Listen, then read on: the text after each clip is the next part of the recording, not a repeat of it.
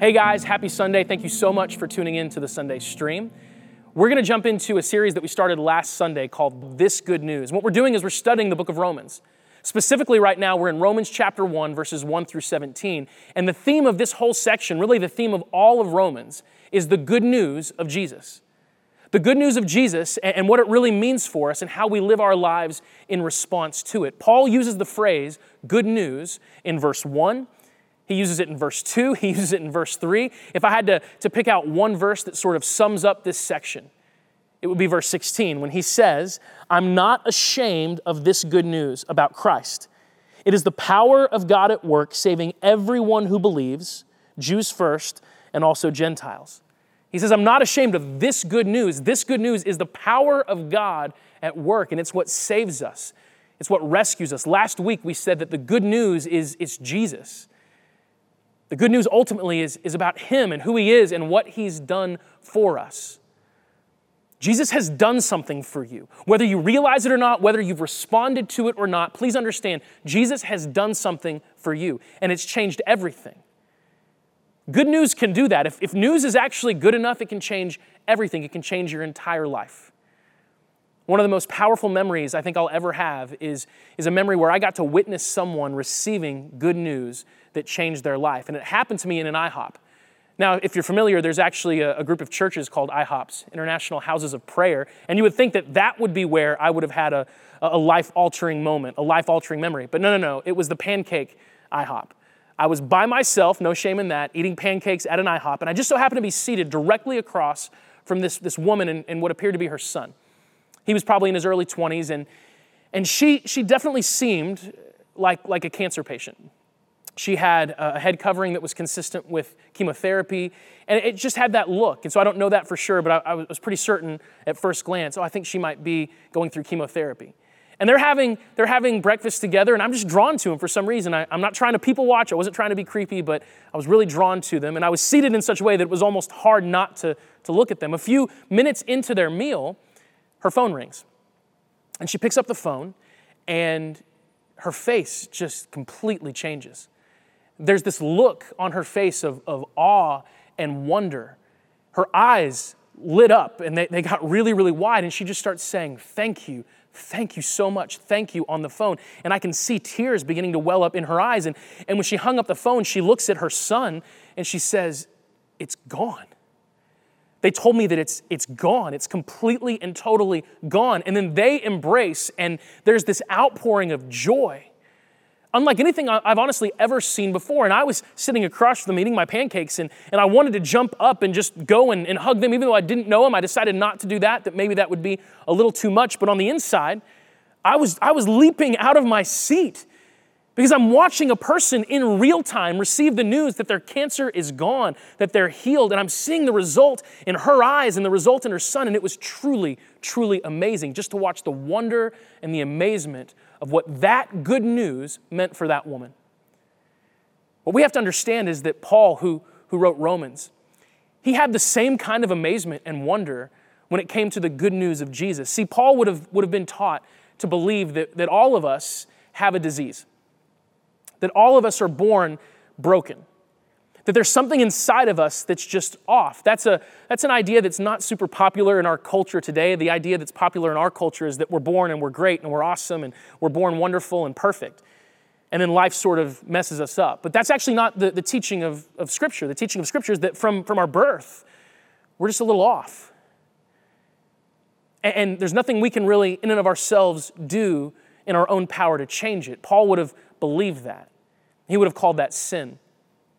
And what he would have done to mitigate that sin, to make up for that sin, was devote his entire life to a religion, to devote his entire life to doing all the things that God says to do and all the things that God says not to do. And if he could do a good enough job, if he could do the right do's and avoid the wrong don'ts, if he could do that, then maybe God would look past his sin. At the end of the day, that's what most religions boil down to.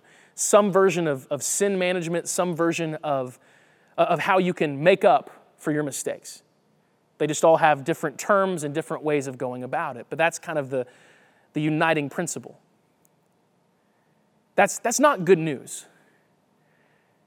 The fact that you're perhaps broken, that's the reason for all your selfishness, for all the thoughts that you have that you shouldn't have, for the greed, for whatever. All the problems that we see in the world, all the hate, all the anger, all the violence, that we all have this disease, this sin, that's not good news. And religion isn't good news either. The idea that, hey, here's a long list of things that you've got to do, or here's a long list of things that you've got to avoid, that's not good news. But Paul had experienced something different. On his way to a place called Damascus, ironically on his way to persecute people who were following Jesus, because that's what Paul's life was devoted to at the time, he encountered the risen Jesus. And it changed everything for him. In a short time after that, his eyes were opened, both literally and figuratively, if you know that story. His eyes were open to the reality of who Jesus is and what Jesus had done. And the reality of who Jesus is that he is the Messiah, he is the Son of God. And the reality of what Jesus had done was the fact that Jesus on the cross had completely and totally forgiven the sin of all humanity, Paul included. And that meant that disease that Paul had spent his entire life knowing was there, it had been cured. Literally, that it was gone. It was like that woman receiving the news at IHOP that it's gone, it's covered, it's paid for, it's done. Jesus said on the cross, it is finished. And now Paul has the ability to no longer live his life trying to toe the line, trying to walk this very tight line and do everything right so that God would be pleased. But Paul could live his life knowing that God was so pleased with him, that God loved him, that God himself had taken care of all of the guilt, all of the shame. And that to Paul was unbelievable good news. And he was filled with awe and he was filled with wonder about it. God, please fill us with awe and wonder at your good news. God, please forgive us for the fact that sometimes we become apathetic and how life-changing and how powerful your good news really is. Because we hear about it so much, it becomes common knowledge to us. But in reality, Lord, this good news of Jesus and what he's done for us, this good news it's the best news ever. It's more powerful news, God, even than hearing that cancer is gone. So God, fill us with awe and wonder for your good news. Do that for us, Father. We need that. This good news, guys, it changes everything. And I want to read verse 7, and focus on verse 7 a little bit this morning because this good news, it's multifaceted. Last week was the fact that this good news is Jesus. It's about him, a person. But there's this angle I want us to examine the good news today that, again, should be something that fills us with wonder and amazement and awe. It should be something that compels us to respond. Paul says in verse 7, "Dear friends in Rome, God loves you dearly, and he's called you to be his very own people." God loves you dearly. Now, I want to challenge you right now to keep watching. I want to challenge you not to tune out. Because what we're going to talk about this morning is the fact that this good news is love. And we have a tendency to tune out when we hear about love, because love's one of those things that we all kind of feel like we get it. It's so easy for us to believe that, love, God loves me, and the love of God, I get it. I've heard that before. I'll never forget Steve, who was a pastor of mine, and a mentor of mine in my life. He's the one who started His Hands. He used to say that we have a tendency to believe that love is the elementary thing. Love's the easy thing. It's the basic thing. And we want to move into the advanced courses, so to speak. But no. Trust me, love is not the easy thing. If love was the easy thing, it would be easy to love people. And I don't think that it's very hard right now to look at our world and realize how hard it is to actually love. Love is not the easy thing. Love is the deep thing. Love is the challenging thing. That's why Jesus spent so much time teaching about and displaying love. So as we talk about the fact that this good news is love, do not for a second believe that you get it, you understand it completely, and you're past that, because you should never be past the love of God. You should never be at a place in life where you're sort of over the wonder and amazement that comes from really believing what Paul just said, that you are dearly loved by God. You are dearly loved by God. That statement to Paul wouldn't have made sense. That statement to Paul would have required great faith to believe. And again, it filled him with awe and wonder, the kind of amazement that all of us should have, because this good news is the fact that we are dearly loved by God. I want you to think for a second about the way that we tend to love. As people, we tend to love out of ignorance. And hear me when I say this. What I mean by that is that the more we know about someone, oftentimes the less we love them. It's a lot easier to love someone when you don't know much about them, right? That's the way it goes. Like, think about romantic relationships. That's why oftentimes the trajectory of a romantic relationship is that you meet someone and there's infatuation and you click and you're like, I love this person. I love this person. And they look at you and they're like, I love you. And there's intense love. But as time goes on and you learn more about the person and they maybe learn more about you and they learn about some of your habits and some of your tendencies and some of your struggles and some of your issues and some of your idiosyncrasies, they maybe learn about some of your views about the world, about life, about yourself, about other people. The more they know, sometimes the tendency is that they love you less. I'm sure all of us have had a situation in life where we met someone and we clicked with them. And I'm not even talking about romance, even just friendship. You meet somebody, you're like, I love that person. Oh, I love them. They're awesome. I love them. And then one day you find out something about them that you didn't know. And you're like, oh, I maybe love them a little bit less. That's pretty normal. See, our love is often wrapped up in ignorance. And we see that, by the way, on display in a big way right now in our culture, because we're living in what a lot of people are calling cancel culture. And so what that means, if you're not familiar, is that there are a lot of very famous people, celebrities, actors, athletes, those types of people. And they're adored by thousands, maybe even millions of people. They're adored and they're followed on social media, and people love them, and people, talk about them all the time, and people are inspired by them, and they're great and they're wonderful. But then someone will dig up an old tweet from 10, 15 years ago, or something will come out that they said something in an interview or whatever, and instantly they go from being adored to being despised. They're canceled. And that just shows us that our love as people, as human beings, our love is so often rooted in ignorance. We love someone so long as we don't really, really know them. And that's why we all subconsciously, at least, try really hard to make sure that a lot of people don't really know us. Because if they really knew me, would they still love me? We've got to understand that Jesus is different. His love is completely different. In fact, I'm going to turn to Mark chapter 10. Mark chapter 10, there's this very famous story of Jesus and what's often called the rich young man or the rich young ruler. I'll start in verse 17. As he was starting out on a trip, a man came running up to Jesus, knelt down and asked, "Good teacher, what should I do to get eternal life?" And Jesus does what Jesus does often. He answers a question with a question. He says, "Why do you call me good? Only God is truly good. But as for your question, you know the commandments. Do not murder, do not commit adultery, do not steal, do not testify falsely, do not cheat, honor your father and mother." "Teacher," the man replied, "I've obeyed all these commandments since I was a child." And here's what's awesome. Verse 21, Jesus felt genuine love for this man. Jesus felt genuine love for this man. And as we read this, we're kind of led to believe that, man, this is awesome. Like, Jesus loves him, and they're having this moment. He's come to Jesus, and he's asking Jesus for advice, and Jesus loves him. And so clearly, there's a relationship that's about to start. Maybe this man's going to become one of the disciples. Because the way that this story's playing out right now is very similar to the way that many of the disciples came to Jesus. And Jesus loves him. And so here's what happens next. After feeling genuine love for this man, Jesus says, "You lack only one thing. Go and sell all you have and give it to the poor, and then you'll have treasure in heaven, and then come follow me." And at this, the man's face fell, and he went sadly away because he had many possessions. If you keep reading, Jesus doesn't seem surprised that this is what happens. He doesn't seem caught off guard. The reality is, Jesus knows us. He knows people. He knows people really, really well. And he knew that this man was not going to follow him. And yet, even though he knew he was about to be rejected, he felt genuine love for this man. Genuine love.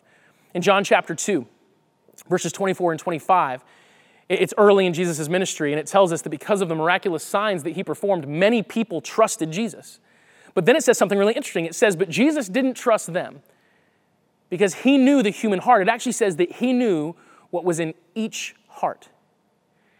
Jesus knows us. He knows us completely. He knows us totally. He knows our faults. He knows our failures. And yet, even though there's no ignorance on Jesus' part, he knows everything. He still loves us. That is a truly amazing idea. That you don't have to hide anything from Jesus. That you don't have to believe that if something's exposed, that his love for you is going to diminish, that if you fail in some way, that if you have a season in life where you just miss the mark in a major way, even if you do something that's truly awful, that his love for you is going to diminish. No, trust me, Jesus already knows you. He knows everything about you. He's not ignorant of a thing. He knows your heart, and yet, even though, yes, there's so much that maybe logically he shouldn't love, he loves you. He genuinely and dearly loves you. That is good news. We see that on full display with the way that Jesus treats the Pharisees. If you read the story of Jesus, if you read the Gospels, the Pharisees, they're the bad guys, no question. They're always opposing Jesus. They're challenging Jesus. They're the ones that plot to kill Jesus. They're the ones that pressure Jesus into being crucified. They're the reason that Jesus dies in the story. They're the antagonists. And Jesus has numerous moments of conflict with the Pharisees, numerous times where he calls them things like snakes and vipers, and he was being true. These were not good men. These were men who were hypocrites. These were men who were greedy. These were men who used God to advance in life. They hated Jesus. And it would make all the sense in the world for Jesus to hate them too, but he didn't. The very last thing that we see Jesus say of the Pharisees, of all of those who opposed him, of all of those who contributed to his arrest, his beating, his humiliation, and ultimately his crucifixion, the last thing that he says of them is, "Father, forgive them, for they don't know what they're doing." I mean, literally think about that for a second. He's hanging on the cross. There's nails in his hands. There's a nail in his feet. He's got a crown of thorns shoved into his skull. He's been beaten senseless. He's humiliated. They're laughing at him. They're mocking him. And Jesus says, "Father, forgive them. They don't know what they're doing." That is the love of Jesus. That is genuine. That is powerful. That is otherworldly, supernatural love. This good news is love. And it's that kind of love that Jesus loves you the same. Hear me when I say this. Jesus loves you even when you stand in opposition to him. Let's go ahead a little bit in Romans. We'll go to Romans chapter 5. Romans 5, verse 10. It says, "For since we were restored to friendship with God by the death of his Son, while we were still his enemies, we will certainly be delivered from eternal punishment by his life." Now this is a pretty loaded statement. And it says it so casually, right? That we were restored to friendship with God while we were still his enemies. Most of us might hear that and say, whoa, I know I haven't been perfect. I've made mistakes, but I've never been an enemy of God. This word in the original Greek language is a very specific word, and it literally means to stand opposed to. What it's saying is that when Jesus came for us, we were living in opposition to God. Heard a theologian say that we have a tendency to vastly underestimate our natural opposition to God. It's not a popular idea in the sense that it feels good to think about this, but the reality is I have opposed God many times in my life, often unintentionally. Because there have been things that God is for that I have been against. And there have been things that God has been clearly against that I have either been for or maybe just, tolerant of or apathetic toward. There are things that God is passionate about that don't really move the needle in my heart sometimes. There are things that God is so passionate about that he yearns for and longs for. There's justice. There's goodness in the world that God wants to do, and it moves his heart deeply, but for me, it's like, it's not that big of a deal. And Scripture actually tells us that as followers of God, we are to love what he loves and to hate what he hates. And there have absolutely been times where I have maybe loved what God has hated, or I may have even hated what God has loved. There have been times where I have stood against people that God loves. I have stood in opposition to God, even unintentionally, but to be honest with you, also intentionally. There have been many times in my life where I knew what I was doing. I knew what I was doing, or I knew what I was thinking, the thoughts that I was entertaining. I knew that those were not right. Those did not line up with the goodness of God, and yet I did it anyway. I have absolutely, unintentionally and intentionally stood in opposition to God. And yet, he loves me. Not out of ignorance, not because he doesn't know, not because he hasn't found out yet, but because he loves me. He loves me because he loves me, because he's decided to. Because he himself is love. His love is powerful. His love changes everything. You should be amazed by it because it's the same with you. It doesn't matter what you've done. It doesn't matter where you've been. It doesn't matter how well you've done. It doesn't matter how poorly you've done. It doesn't matter how the last week has been, the last month. What matters more than anything else is that you have the good news of God's love for you. So enjoy it. It's like that worship song that says over and over again, He loves us. He loves us. Oh, how He loves us. And it repeats it because we're supposed to be amazed by that. We're supposed to be blown away by that He loves us. He loves us. Oh, how He loves us. How in the world could He love us if He knows everything about us? Paul was a man who had literally sent Jesus' followers to their death, and yet God loved him. If anyone knew what it was like to stand in opposition to Jesus, Paul did. And yet Paul was loved by Jesus and brought into the family of God. This good news is love, and guys, it's so good. What do we do with it? What do we do with it? How do we respond to it? And please understand, if you're a Jesus follower, this is like the key to how to live life. If I could boil down how to live life as a Jesus follower into the simplest idea, it would just be this. Daily, as often as you can, reflect on and be amazed by and be filled with wonder at the love that God has for you. Truly grab a hold of it. Grasp it, own it. Really think about the depth of it. Paul himself later calls himself the chief of all sinners, that God loved him even though he was the worst, he says. Paul understood the depth of God's love for him, and he understood the depths of his undeserving nature. And so he was in awe. He didn't believe for a second that, He loves me, but who wouldn't? Come on, I'm pretty awesome. He didn't have that thought at all. He was blown away by the love of God. If you want to know how to live your life as a Jesus follower, be blown away by the love that God has for you. Reflect on it. Spend time being filled with wonder. Ask God to give you that wonder. He loves me. He loves me. Oh, how He loves me. And then when you've felt it, when you've allowed that love to affect you the way that it's meant to, you ask yourself this one simple question. God, how do I respond to this?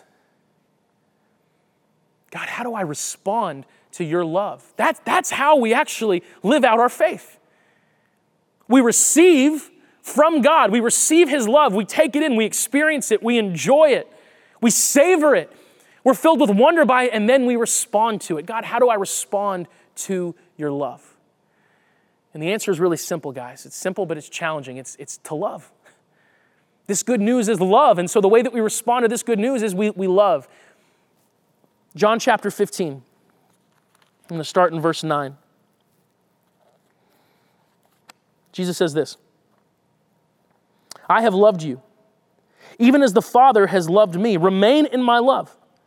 When you obey me, you remain in my love, just as I obey my Father and remain in His love. I've told you this, so that you will be filled with my joy. Yes, your joy will overflow. I command you to love each other in the same way that I love you. And here's how to measure it. The greatest love is shown when people lay down their lives for their friends. You're my friends if you obey me.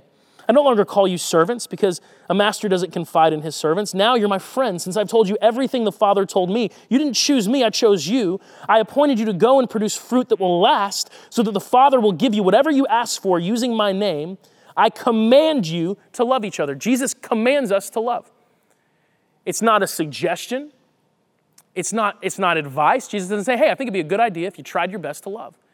He says, I command you to love one another. Jesus is well aware of His authority. And He says, I command you to love.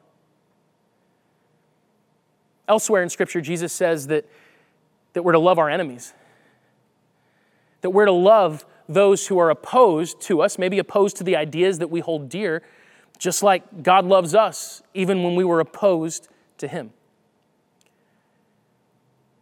It's interesting if you ever take a step back and look at the people that Jesus called to be His disciples. One of them was named Matthew. Matthew was a tax collector. Tax collectors were traitors. Matthew would have been a Jewish man who had basically sold out to the Roman government, which was occupying the Jewish land, and he was working for the Romans. And he was collecting taxes on behalf of Rome, and he was probably extorting tremendous amounts of money from the people to pay himself. And everyone in his area would have hated him because he was a traitor. One of Jesus' other followers was a man named Simon. Simon was a zealot. And the zealots were a very, very intense political group, and they were bent on insurrection and they were bent on the violent overthrow of the Roman government and anyone allied with the Roman government. In fact, there was a group of zealots that were assassins, and they were trained to be able to find Roman officers or people that were aligned with Rome, Roman officials, men like Matthew, and stab them and assassinate them with daggers. They were called the dagger men in public. Simon was a zealot. He was one of these people, and Matthew is a tax collector. So if you want to talk about like political differences, it doesn't get any further apart than a zealot and a tax collector. Forget Democrat, Republican. Zealot and tax collector, that takes the cake. And Jesus intentionally called these two men, though as opposed in thought and in lifestyle as you could possibly be, he chose each of those men to be his disciples, and then he commanded them to love one another. We have to understand, church, that we have been commanded by Jesus to love. We've been commanded by him to love, not suggested, not advised, commanded. This good news, it's love. That God loves us even though we don't deserve it. That God loves us even though he's not ignorant of who we really are. That he knows it all and he loves us anyway. That he loves us and we should be so filled with wonder at that because he loves us even when we stand opposed to him, and the way we respond to that is that we love others the same way. We don't just love those who agree with us. We don't just love those who see the world the same way as we see the world. We don't just love those who champion the causes that we champion. We don't just love those who vote the way that we vote. We don't just love those who look the way that we look. We love people, period, fully, completely, because why? We've been commanded to. We've received this kind of love. Now we got to do something with it. And the only way we can do that is through the power of the Holy Spirit. We don't have that power in and of ourselves whatsoever. The only way is through the power of the Holy Spirit. So here's what I want us to do as we wrap up. I want us to take Lord's Supper together. And understand as we take Lord's Supper, as we eat the bread, as we drink the juice. And by the way, if you're new to this, you can watch if you want. This is something Jesus' followers have done for 2,000 years. Something he asks us to do. When we eat this, we understand that we're receiving something into our bodies. When you eat food, you receive sustenance, and that sustenance, it empowers you to do the things that you need to do. Spiritually speaking, if we're going to do the things that God has called us to do, if we're going to love people the way that he's challenged us and commanded us to love people, then we have to receive from him. We have to let his Spirit fill us with the love that he has. We have to love out of the overflow that he gives us, not out of what we have left in the tank, because often we don't have much left in the tank. And so as we take Lord's Supper, I want us to be very mindful of the fact that we're receiving something. So if you have a piece of bread, grab it. We're going to pray for this bread. Lord, thank you so much for what this bread represents. Thank you, Lord, that this represents your body broken for us on the cross. Lord, as we eat this, we're reminded that just as physical food empowers our bodies to do the work that we have to do every day, that the truth of your word, the power of your love, the power of your Spirit fills us with the ability, with the energy that we need to do what you've called us to do, Lord. So as we take this in, we are saying to you that we need you to fill us. We need you to sustain us. We need you to energize us, to fill us with your Spirit so that we can pour out your love. Let's take the bread.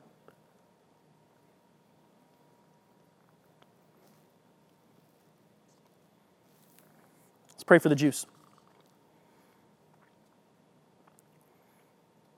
Lord, thank you for this juice and for what it represents. Your blood shed on the cross, poured out as an offering, as a sacrifice to cover our sins. In some ways, Lord, to purchase for us a love that we could have never earned. Lord, as we take this in, we're reminded that the only way we can love is because you first loved us. And your blood shed for us, it's the ultimate example of how you loved us, how intensely, how completely. You gave up your life for us. Like you said, perfect love is to lay down one's life, and you laid down your life for us, Lord.